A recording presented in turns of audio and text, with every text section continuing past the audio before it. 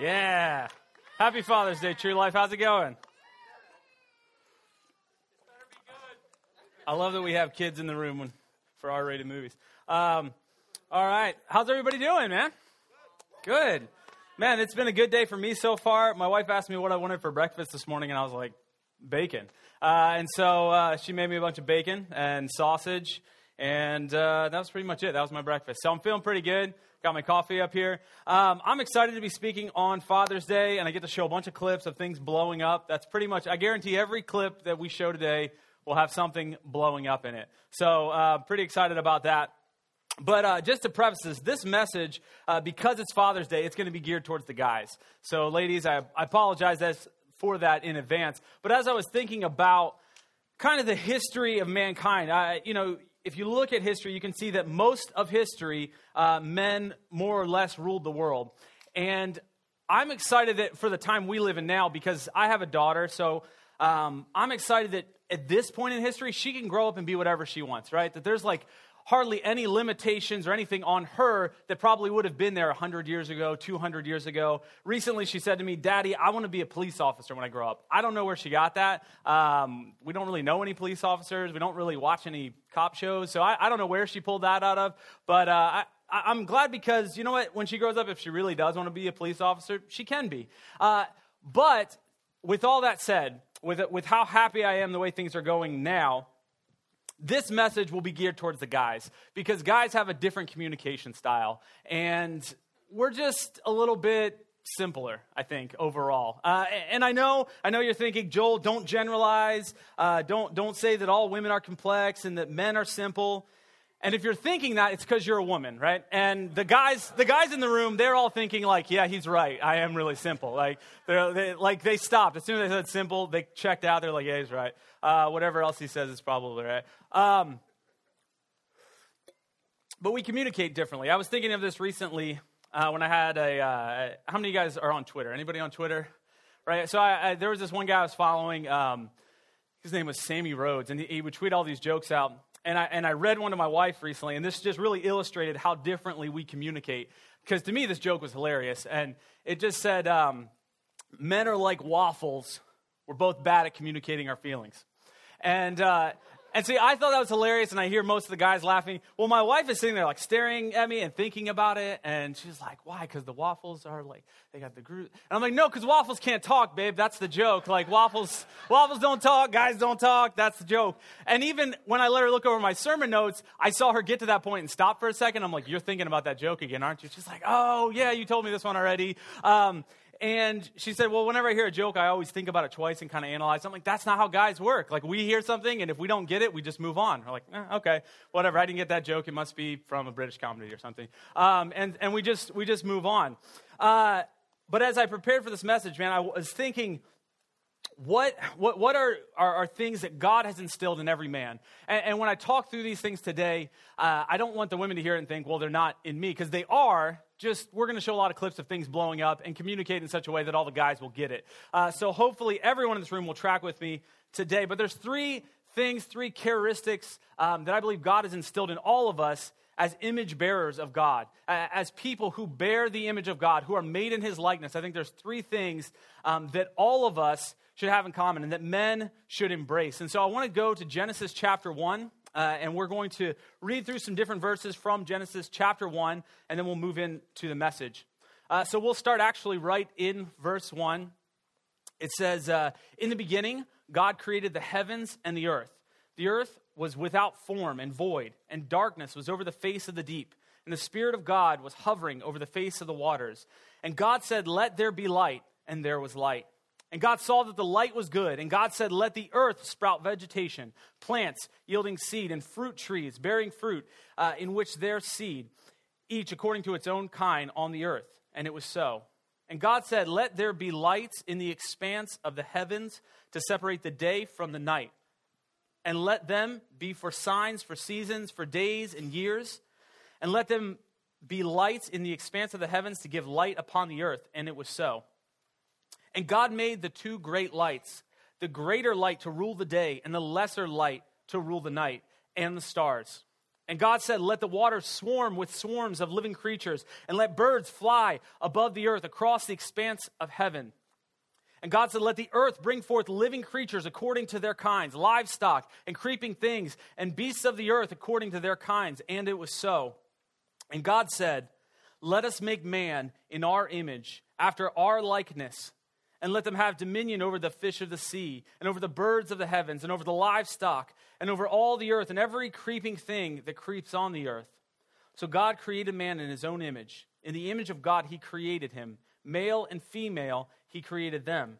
And God blessed them, and God said, be fruitful and multiply. I love this passage. I love reading Genesis chapter 1. It's so epic. Like the whole thing is just amazing as you're seeing God just say to nothing, be. And then it is. He calls forth light. He calls forth animals. He calls forth trees. He creates. And so the first thing that I want to say is instilled in us as men who bear the image of God is that we must create. That we are all born with a capacity and with a desire to create. And you can see this from childhood. When you're a kid, you start building stuff, right? You start making stuff. You want to take things apart and rebuild them. All little boys do this, right? Like all little boys want to create stuff. We want to build stuff. We can't wait. Like I remember when I was a kid and you learned to build a sandcastle in the sandbox. And that was cool. But then when you found out that baking soda and vinegar blow up, you wanted to then fill the sandcastle with baking soda and vinegar. You were always wanting to create. You always wanted to build. And I see this even now with my kids trying to figure out how to build things. We build forts in the backyard with sticks. And we have this desire in us to create. And in fact, the first command that God gives mankind is that of creation. He says, be fruitful and multiply. That's a command to go start creating some babies, right? Like the first thing that God says is to go create. Like that's the first command that God gives mankind. And so he's instilled in us this sense of creativity.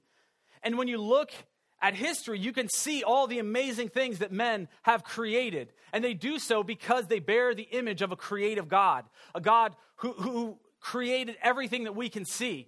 And so I was just thinking about some of the crazy things that have been created by men, right? Everything from computers to cars to kingdoms and empires, chariots, the wheel, buffalo wings of equal importance, the internet, we thank Al Gore, chairs, tables, electricity, telephones, iPhones, the atomic bomb, Sky Mall magazine, because you know that there was no women involved with Sky Mall magazine. When you look at the stuff in there, you're like, yeah, 6 foot tall Bigfoot that hide behind my tree.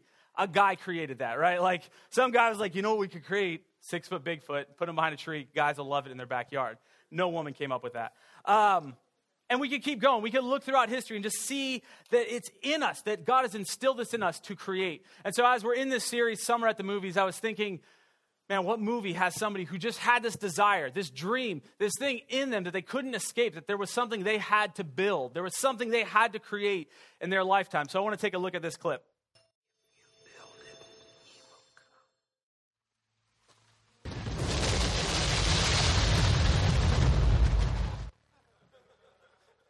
I told you there's no clips without explosions today. So that's not from Field of Dreams at the end. But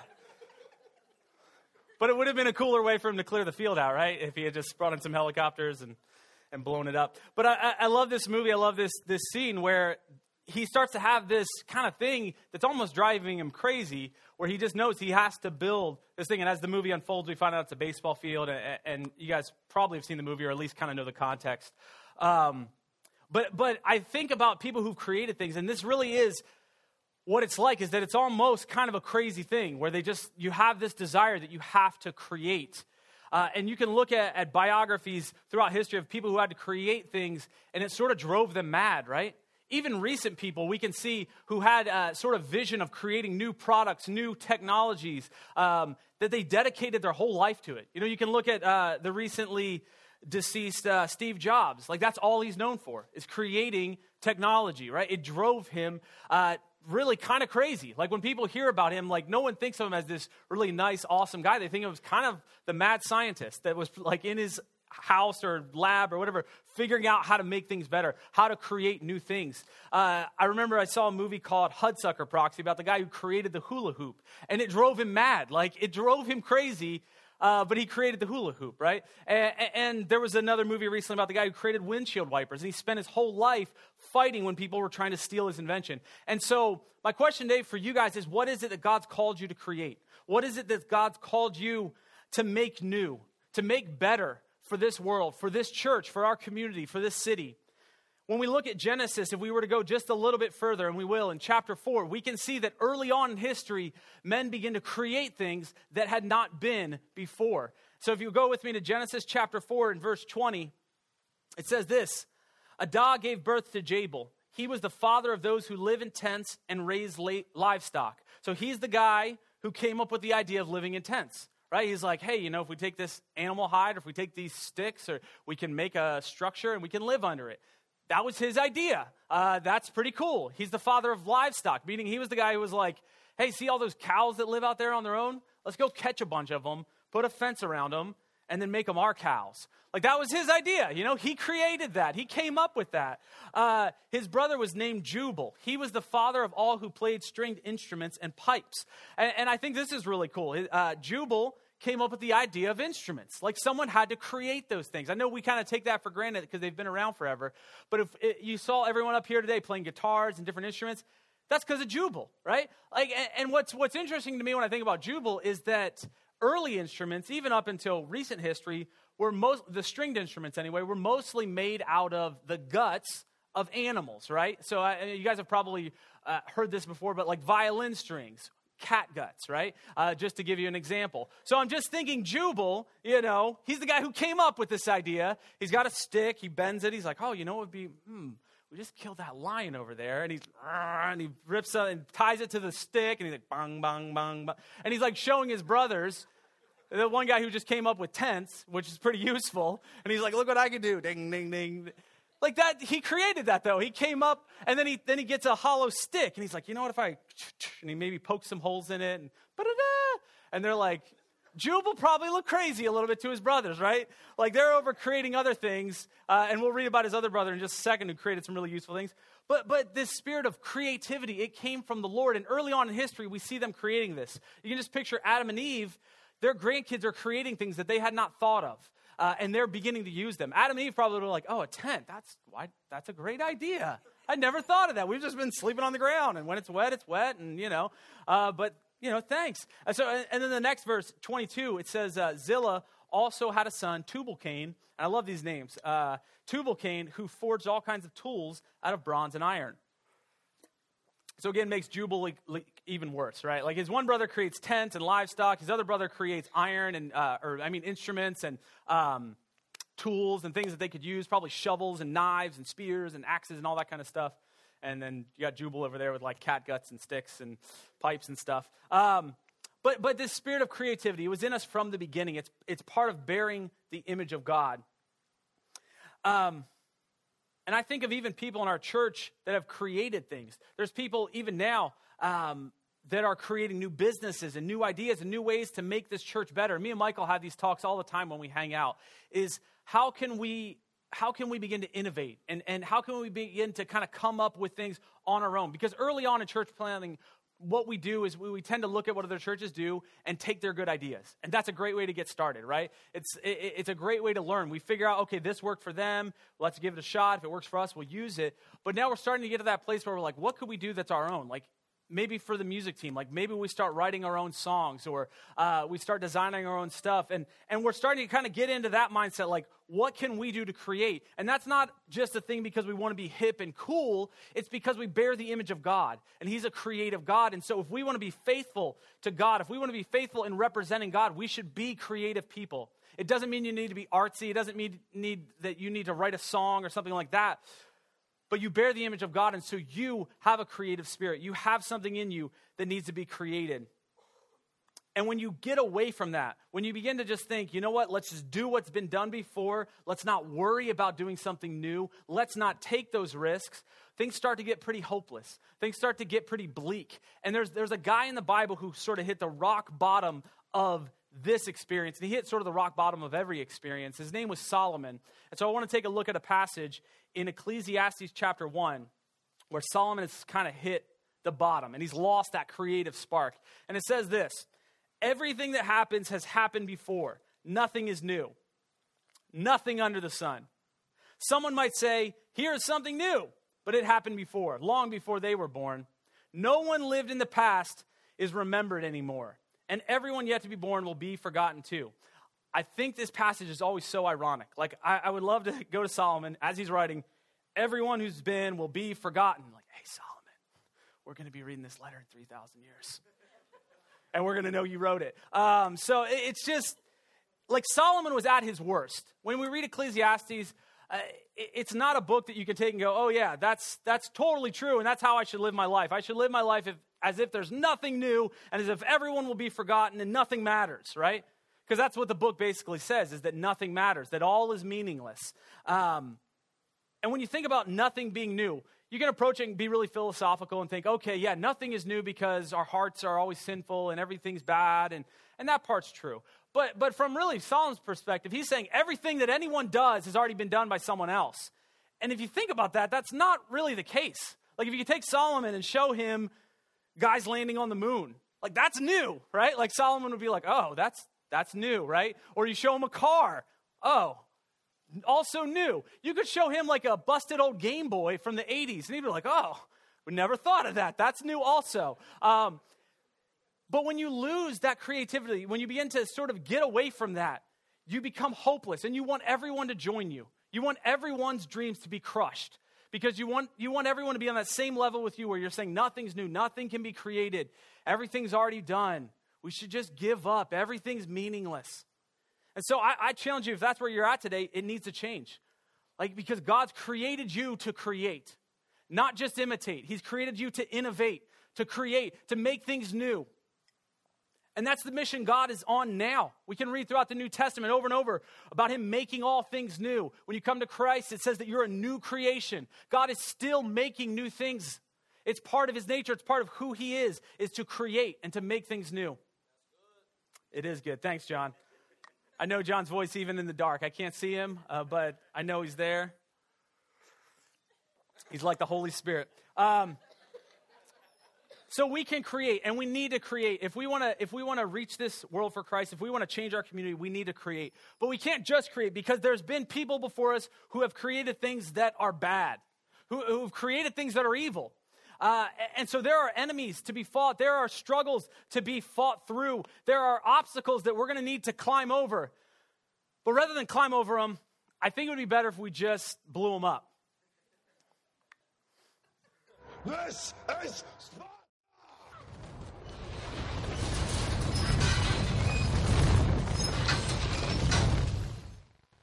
That one was easy, yeah. All right, so we create, but the second thing we do is we conquer. And if you can throw that, I think it's a passage from Genesis up there. I forgot to put in my own notes. Maybe not. Yes. And God said to them, be fruitful and multiply and fill the earth and subdue it, and have dominion over the fish of the sea and over the birds of the air or of the heavens and over every living thing that moves on the earth.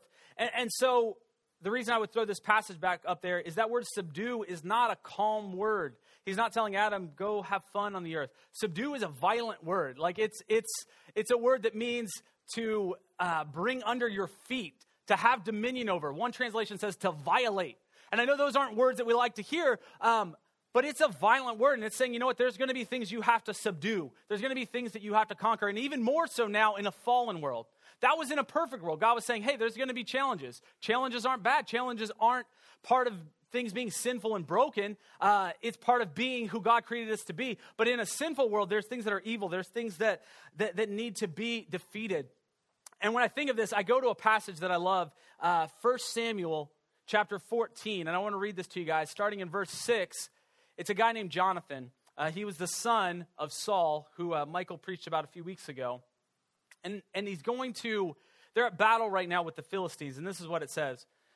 Jonathan said to the young man who carried his armor, he had an armor bearer, come, let us go over to the garrison of these uncircumcised. It may be that the Lord will work for us, for nothing can hinder the Lord from saving by many or by a few. And his armor bearer said to him, do all that is in your heart. Do as you wish. Behold, I am with you, heart and soul. Then Jonathan said, behold, we will cross over to the men and we will show ourselves to them. If they say, wait until we come to you, then we will stand in our place. and we will not go up to them. But if they say, come up to us, then we will go up, for the Lord has given them into our hand, and this shall be a sign to us. I love this passage. If we kept reading, we would find out that they do go, and the Philistines say, hey, why don't you come up here and fight us? And then Jonathan and his armor bearer, 2 guys, they kill over 20 guys. There's a big group of Philistines up there. They go and kill all of them. They destroy them. And I love Jonathan's courage to conquer and to defeat an enemy that was terrorizing his people. And what's amazing to me, we talked last week about signs, right? About people in the Bible who have signs, who didn't need signs, right? Like Gideon, who an angel shows up in his house, and that's not enough for him. So he's like, hey, how about you make this washcloth wet and the ground around it dry? Like, an angel's not more impressive than that, right? Or Moses talks to a burning bush, and he's still not satisfied, right? We went through these last week, so I won't hit them all again. But Jonathan, I love his sign. He's like, you know what? You know what will be a sign from the Lord? If we go to this whole giant group of Philistines, and we're like, we want to fight you. And they're like, yeah, let's fight. That's the sign that we're going to win. That's it, right? Like, can you, like, just think through that. I mean, that's 20 guys versus 2 guys. And he's like, the sign will be that they'll want to fight us. And they're at war with these people. So, I mean, it's basically like saying, hey, if we get up there and the sun's still up, then that's a sign from God we should fight, right? Like, if we're still breathing, then, I mean, what were they going to say? Oh, there's only 2 of you? We're really afraid, right? No, and so, of course, they go up and they do want to fight, and they win. And I think, man, if we could have that kind of courage to just do the things that God's calling us to do, and when there's struggles, and when there's trials, and when there's things in our way, that we don't back down, that we don't get afraid, that we don't go, oh, things are rough, it must not be the Lord.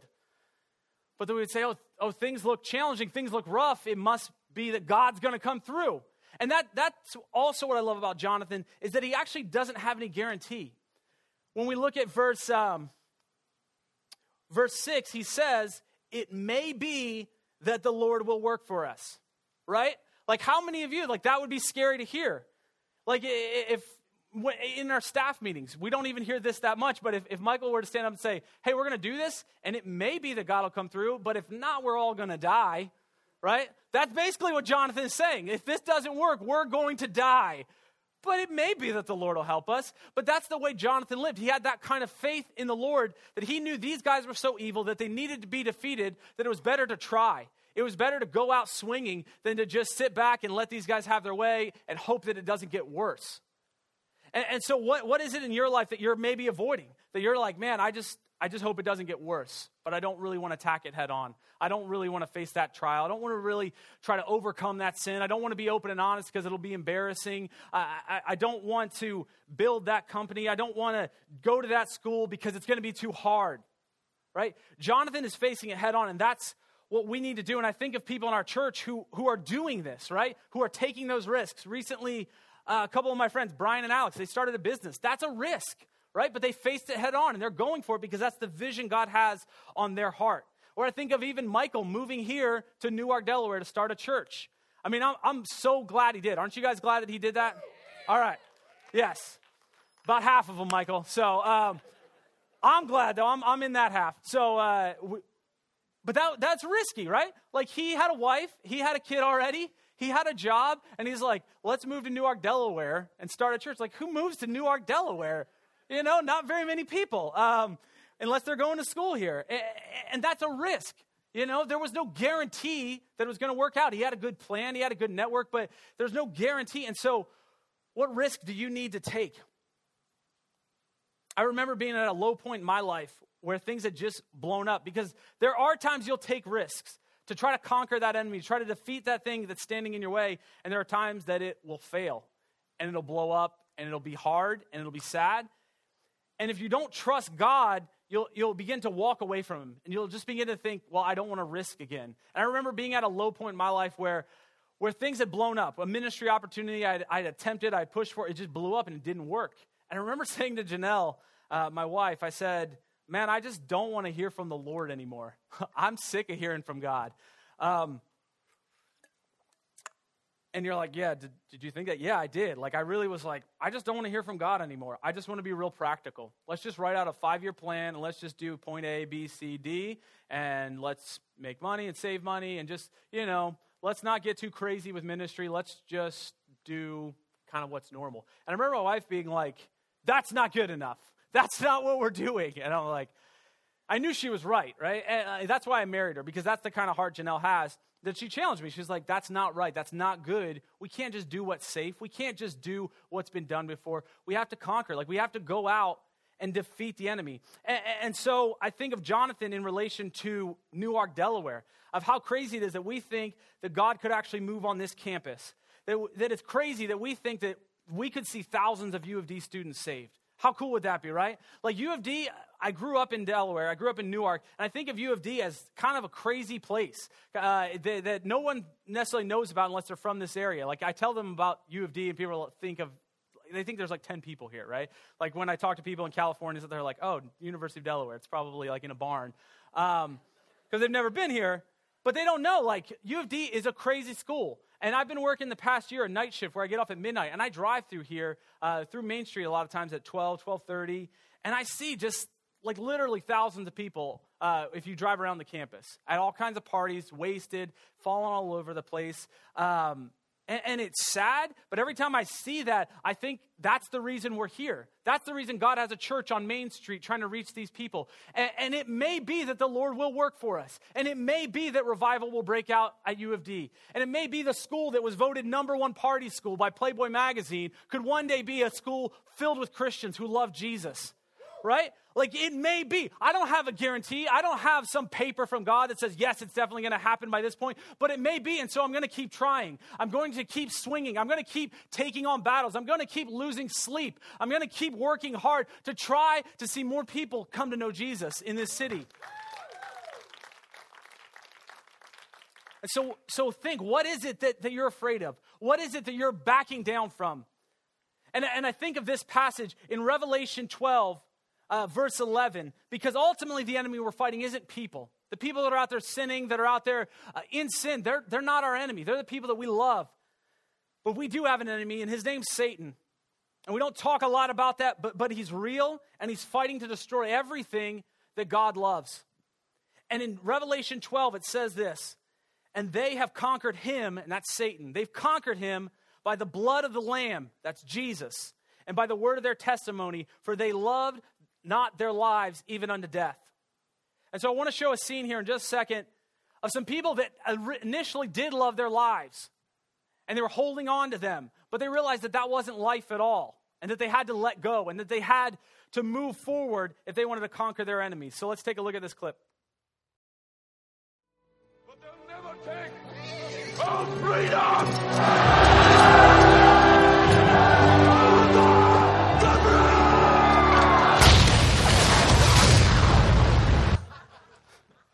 All right, so I love that scene because he admits, yeah, you can run and you'll live for a while.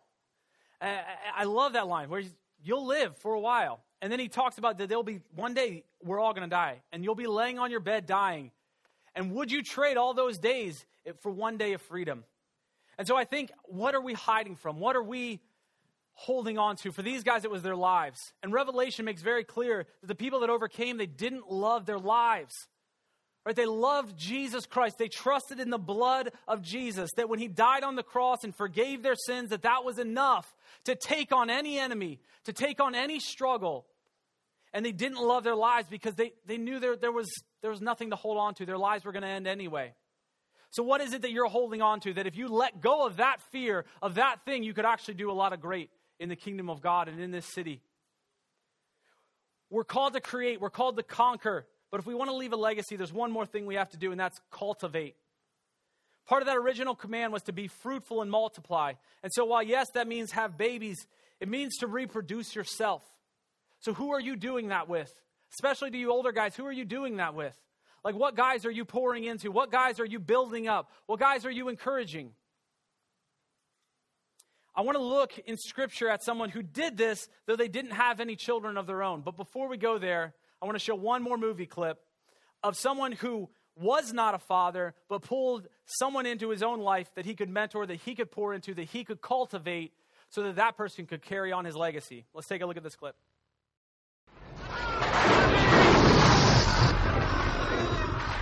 All right, that's it. Done with the movie clips. But I love Karate Kid, Mr. Miyagi. He's training this kid. He's not his own son, but he's training him. He's pouring into him. He's developing him into eventually the Karate Kid, who's awesome. But in the Bible, we can see a really clear example of someone who had no children of their own because of the calling God put on their life, but they chose to gather other men around them and pour into them and love on them and show them who God was. And we can see that in Philippians chapter 2. The author there is Paul, and he says this, speaking of his spiritual son, Timothy. He says, "For I have no one like him who will be genuinely concerned for your welfare. For you know Timothy's proven worth, how as a son with a father he has served me in the gospel." And Timothy wasn't his only one, but Paul loved Timothy like a son.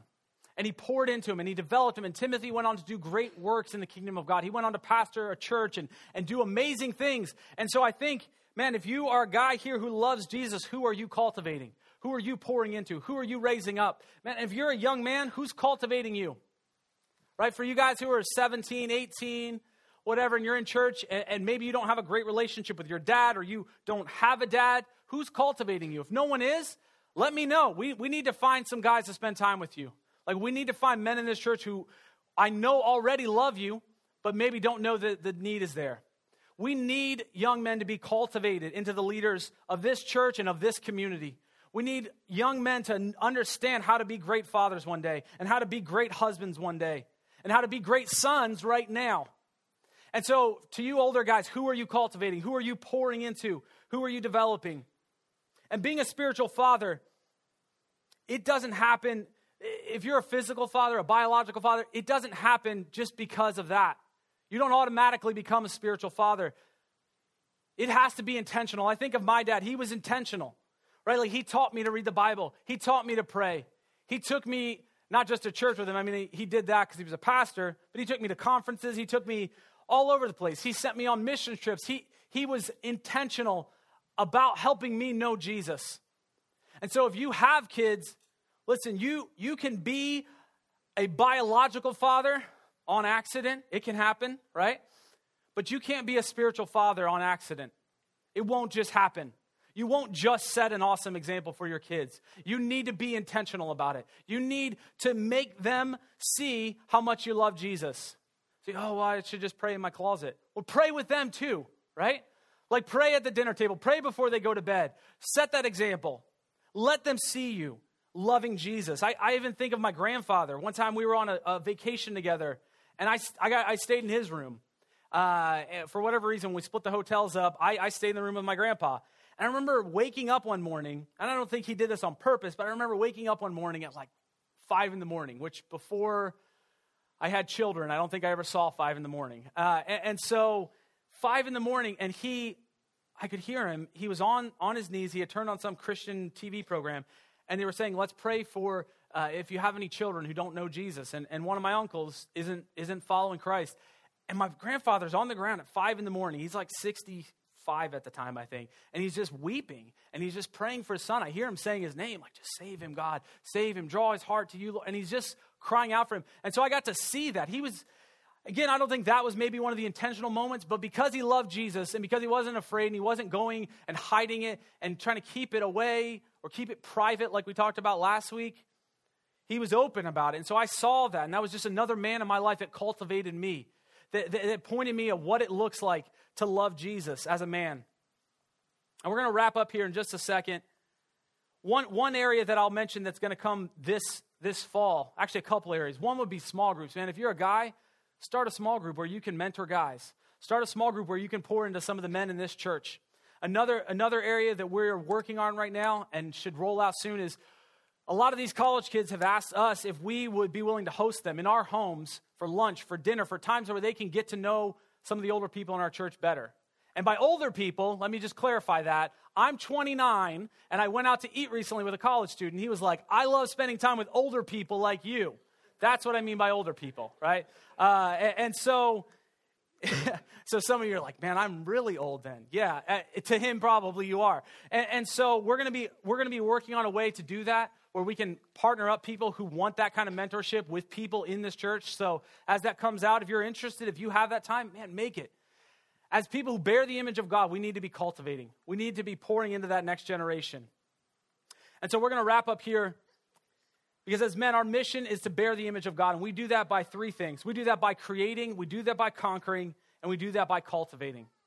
And so I want to take a moment here and we're going to pray together. And if you guys could just stand up, we're going to end the service out. And worship team, you guys can come.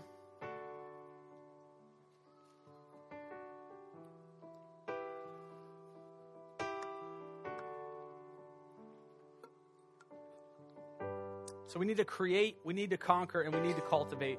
And that's for all of us. Like I said, this message is for everyone. I blew a lot of things up on screen and tried to use jokes that I thought guys would like more, but this is for everyone, for the guys, for the girls, for everybody. These are things that God's called us to do, that he's instilled in us because it's who he is, and we're made to be like him. And so I just want, for a moment, everyone to close their eyes. We do this every week at True Life. We're going to give you an opportunity, if you don't know Jesus, to come to know him. So I want to know if there's anyone here today who, when you're hearing me talk about this, you're like, man, I haven't trusted in the blood of the Lamb. I haven't stopped loving my life. I'm still holding on to it. If that's you, if you want to come to know Jesus today, if you want to make that change in your life, I want you to raise your hand. And so what we do every week here is we're going to pray, and I want everyone to pray this prayer with me because I can't see every hand that's up. I can't see everyone in the back, and so we're going to pray, and if this is your first time praying this after service today, come grab one of us. We would love to talk to you. We'd love to get to know you more. We'd love to help cultivate you in the kingdom of God. So here we go. Dear Lord, I repent